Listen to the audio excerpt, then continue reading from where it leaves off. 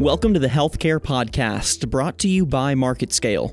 I'm your host, Daniel Litwin, the voice of B2B.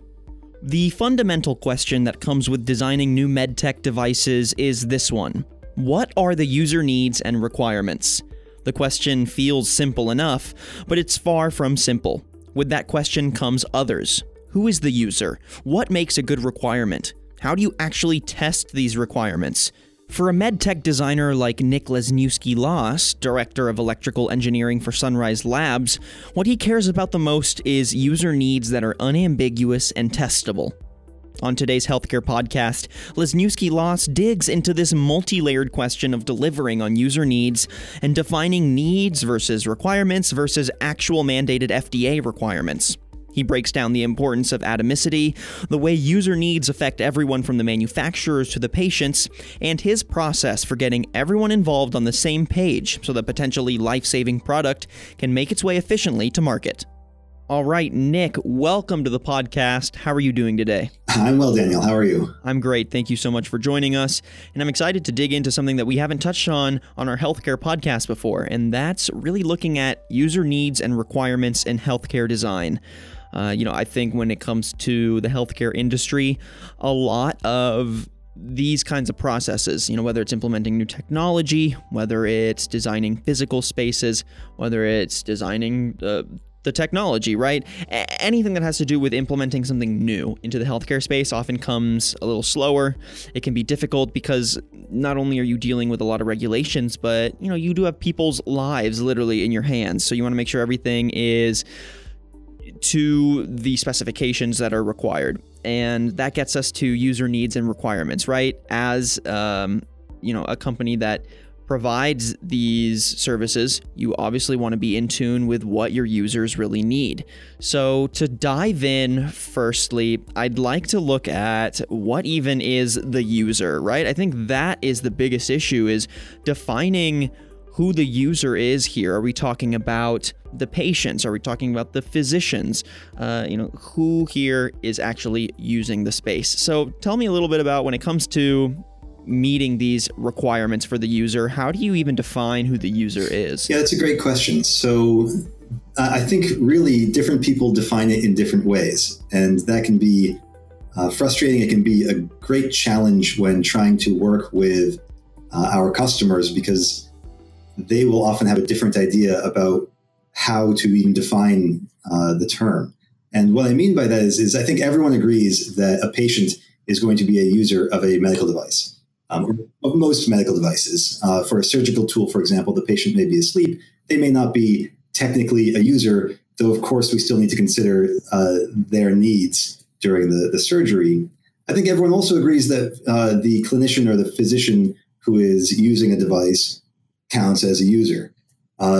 I think the agreement sort of ends there, and then you have different companies and different people who will consider different levels of user within their user needs statements, including service people, service technicians, or even people on the manufacturing line. Sometimes for big complex assemblies, you may need people to get into the device and install things or move things around as part of the manufacturing process.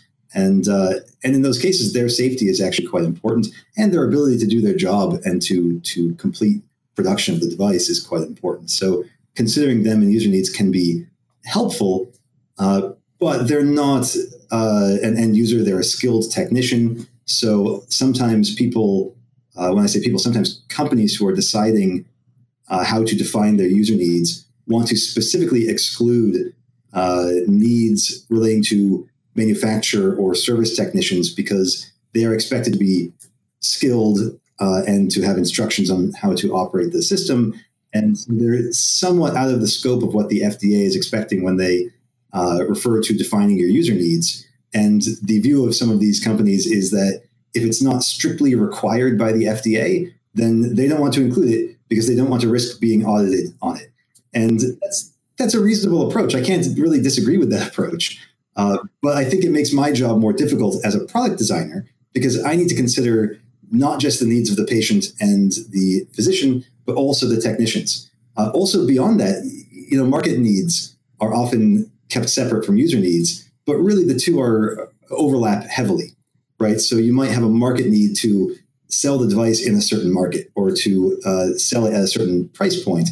And you may say, well, those aren't really user needs. They don't deal with the safety of the user or the ability of the user to use the product, but they do. If a user can't purchase the product because they either can't afford it or they don't live in a region where it's sold, then they can't benefit from it. So, do you put those in a marketing needs statement, or do you put them in a user needs statement? Again, from a product development standpoint, I don't really care where those statements come from. I need to consider all of them. So it's easier for me to just think of them all as user needs. Right.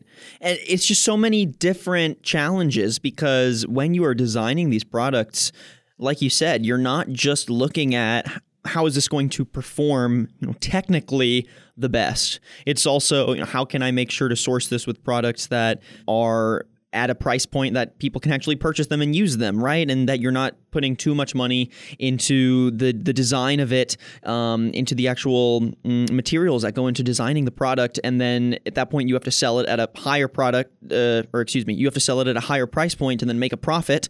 And then at that point, no one's buying it, right? It's all these little things that how do we actually get this product in the hands of the user?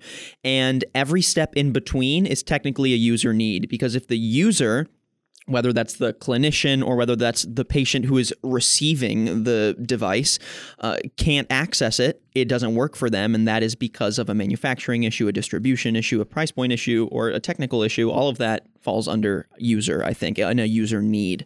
Yeah, I definitely agree. I think it does all fall under what I would consider user needs. I think it can be a touchy area, though, and that's where we get into trouble, because there are guidances out there and there are rules out there, particularly with the newer versions of the regulations, 14971, for example, that preclude us from considering cost when we assess risk in certain ways. And so people are very afraid, companies are very afraid of making the statement, well, the cost target is part of our needs, because if we don't make the cost target, then we can't sell the product. Technically, that's touchy. It's a touchy area. However, it's a very true area. The fact of the matter is that if your product is too expensive, you're only going to get so much reimbursement for it. If it's too expensive, you can't sell it, which means the customer can't buy it, which means they can't extract any benefit from it.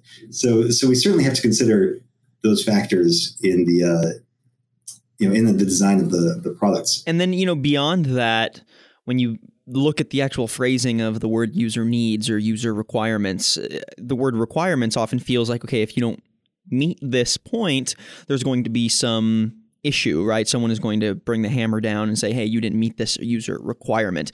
But I think you and I both know here that it can be very rare for these requirements to actually even be testable. And a user need is more of something that is not a true requirement, but it's more of, like you said it yourself, a user needs statement, right? Something that they express what we need out of this, and you try and meet it to the best of your ability. It's not necessarily the requirement that someone comes down and says, hey, you didn't meet this requirement. This needs to be, this can't hit the market. So how do you try and balance that side of it, both meeting what the FDA is looking for in their actual requirements, and then also looking at what the user requires of you, but more on a trusting level, right? It's more of just out of respect for the product and respect for getting it in the hands of those who need it, not necessarily some mandated law. Yeah, I think there were a few sort of issues and questions brought up there.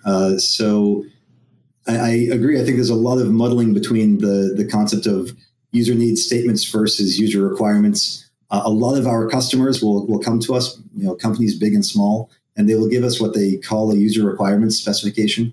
And it's filled with these phrases, with these requirements that are written as if they were requirements, but the people who wrote them clearly wrote them as user needs statements. They don't meet some basic requirements of being a requirement.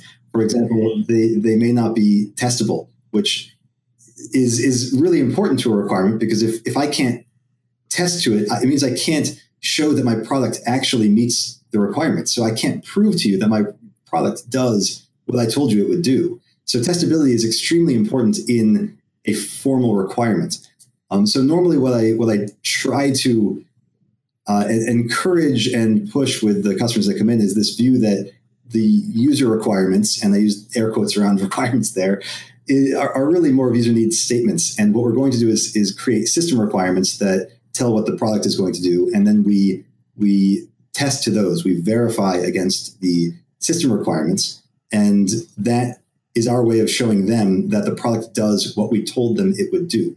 They still have to validate the product, which means they have to show that it meets the user's needs. But that might be a combination of usability studies and tests to show that the user requirements are met to within their comfort level of it.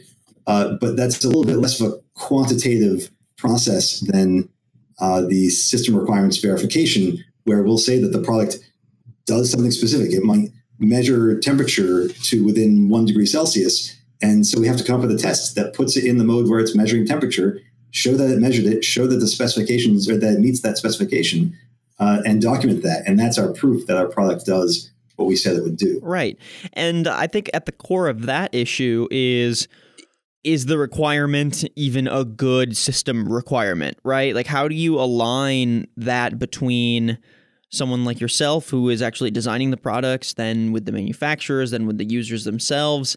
Because it sounds like oftentimes you have clients that will send you over their user requirements, but they're not verifiable, they're not testable, and that makes it really difficult for them to even know if what you're delivering is what they wanted in the first place. It's just this nebulous soup that you can't really do much with. So tell me a bit about that side of it. How do you get everyone on the same page of what is a good requirement in the first place? You know, what should we actually be setting standards for? Which of these requirements are testable? You know, break that down a bit for me. So there are two aspects to that. The first is about how we define requirements around our product or our product development effort.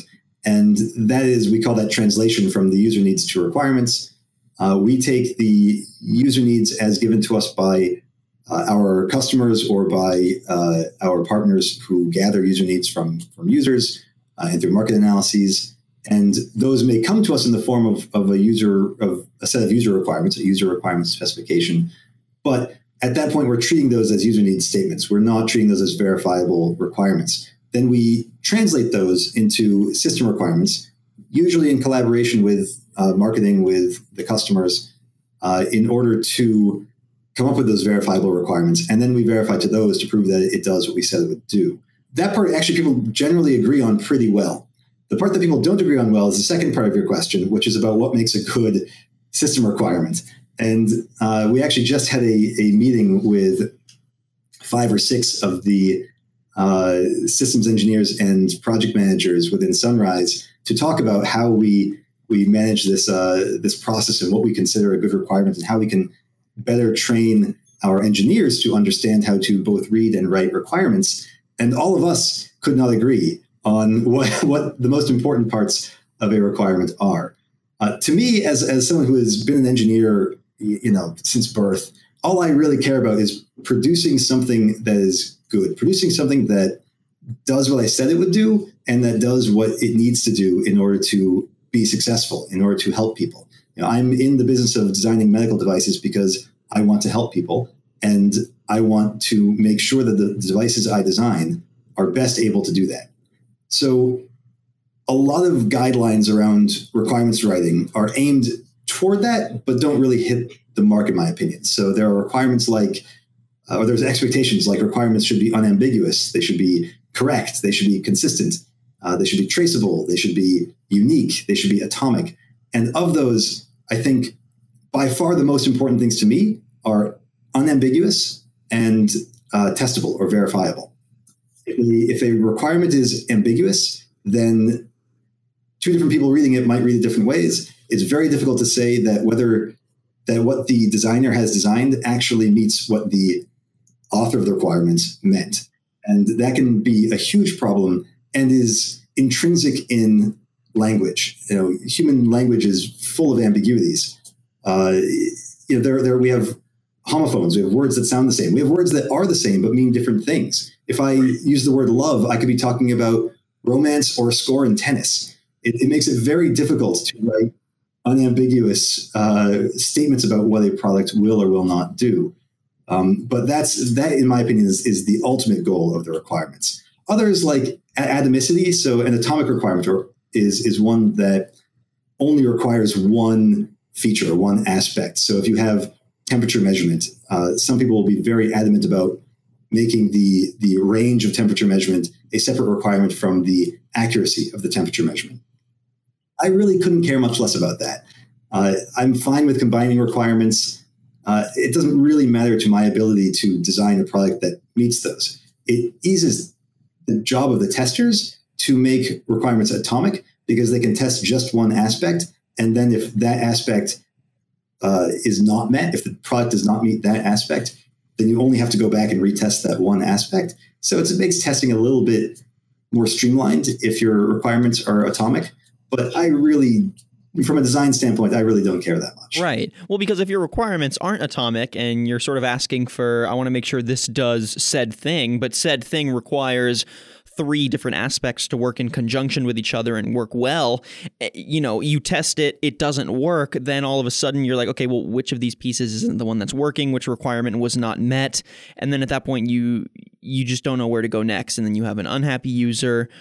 On your end, you're probably stuck saying, okay, well, they didn't really even give me enough direction to begin with here. So it must make the whole situation really complicated, which brings me to my next point. And that is, I'd love to hear an example from you of a complicated situation where you were given a specific user need or requirement.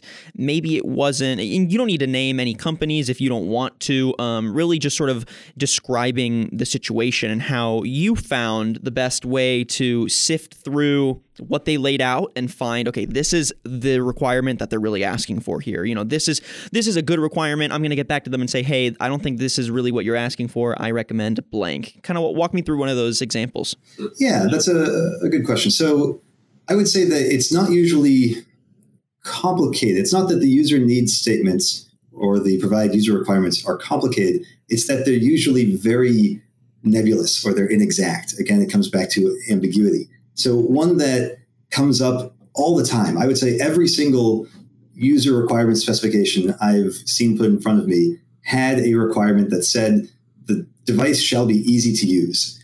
And that's great. Of course we want the device to be easy to use. We know that relates to whether or not the user will buy it. It relates to whether or not you'll get 1 star or 5 star on Amazon. And that's the difference between your company going under and your company thriving. Heck, 4 stars to 5 stars on Amazon is the difference between your company failing and succeeding. So it's a really tough requirement to try and address, to pare down to system requirements, because what makes a device easy to use can vary wildly from whether you're talking about an MRI machine to a Fitbit, right? The needs there are very, very different. I would say that usually it comes down to some very basic concepts, and that's what we'll start to dig into with the customers is, well, when you say it shall be easy to use, what are you envisioning will be difficult to use about it? And often we find some consistent themes like readability of text. The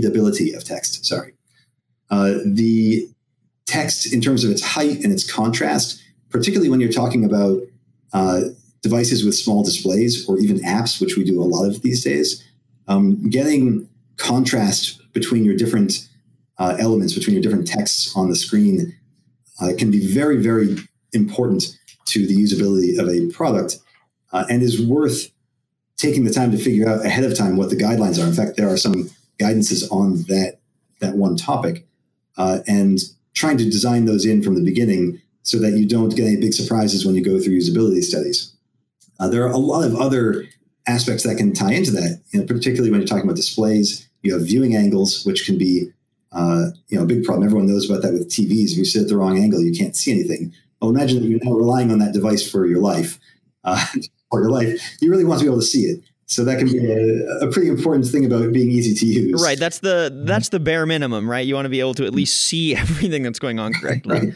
That brings up a good point too, actually, about bare minimum. So when we talk about requirements, and you mentioned this before, we mean requirements. So the specifications of the device and what it actually does have to exceed the requirements. They have to be better than the requirements. but the requirements are what this thing must do in order for it to help people, in order for it to be sellable, in order for it to be safe. And that's an important distinction to make, because if you start requiring things that are really arbitrary, then you end up with bloating your effort enormously. We see this all the time with user interfaces. So we get these user interface specifications that specify, border widths and very specific colors on everything, and pixel offsets within a box, and making that level of detail work can be very difficult depending on what platform you are developing for. And certainly if you're working on something that's cross-platform, if it has to work in Linux and Windows or iOS and Android, it can be very difficult to make make a consistent look and feel across both of those. And you end up wasting a lot of time pushing pixels around to do things that the Apple look and feel doesn't want to follow, which ends up costing a lot of money and not really providing a better user experience. I mean, people who use Apple products want that Apple language in their user interface, and people who use Android products expect that Android interface language in their interface. And by forcing something else, you create extra work and you make a product that doesn't really speak to the users as well. Right. Yeah. I mean, it's just so many different aspects that you need to balance to make sure you deliver on those user needs. I definitely feel your pain just in you describing it. Yeah. But, at the same time, it can be exciting too. When you have user needs and requirements that are laid out nicely and you have a clear path of what you need to accomplish as the designer, it makes reaching that goal a challenge, right? But at the same time, not a nuisance, and you can get there and deliver on something that is maybe going to change an aspect of the industry for the better. It could have really, really large positive consequences. So that's just must be an exciting aspect of what you do as well. It is. Yeah. I mean, we work on some very cutting edge type technologies, and it's pretty impressive to watch these things form, watch these high tech, fully custom, life support devices that people are going to be relying on for their lives to roll out the door, and to know that to see the videos of people using these devices and to see their reactions and to see how important it is to them, because it improves their quality of life and in some cases supports their life, it's really heartwarming, and it's why we all come into work every day, I think. But, it's also important to remember you don't get there unless the requirements that are laid out in front of you are verifiable, are unambiguous, right? And so it's really important for everyone to be on that same page and for the users to communicate what they need a little better, and then to make sure that the teams that are in place who are designing this know exactly what to look for, right? Are well versed on what makes a good system requirement. When we're looking at what they're asking for, how do we know what to then relate back to them? Hey, could you be a little less ambiguous with this? Is there a more atomic part of this that you need us to test, right? So yeah, it's an exciting time. I think we're starting to see so much great med tech enter the industry, and I'm really excited to see how you and your team continue to help set a standard for what is a really great user need, what is a great user requirement, and how can everyone put their heads together, get on the same page to deliver on technology that, is really needed in this industry. So again, thank you so much for joining us on this podcast, Nick. I really enjoyed the insight. Yeah, thanks for having me. And thank you everyone for listening to today's podcast. And if you'd like to find out more or listen to previous episodes, you can head to marketscale.com/industries and subscribe to previous podcasts, articles, and video content from your favorite industries. I'm your host, Daniel Litwin, the voice of B2B. Till next time.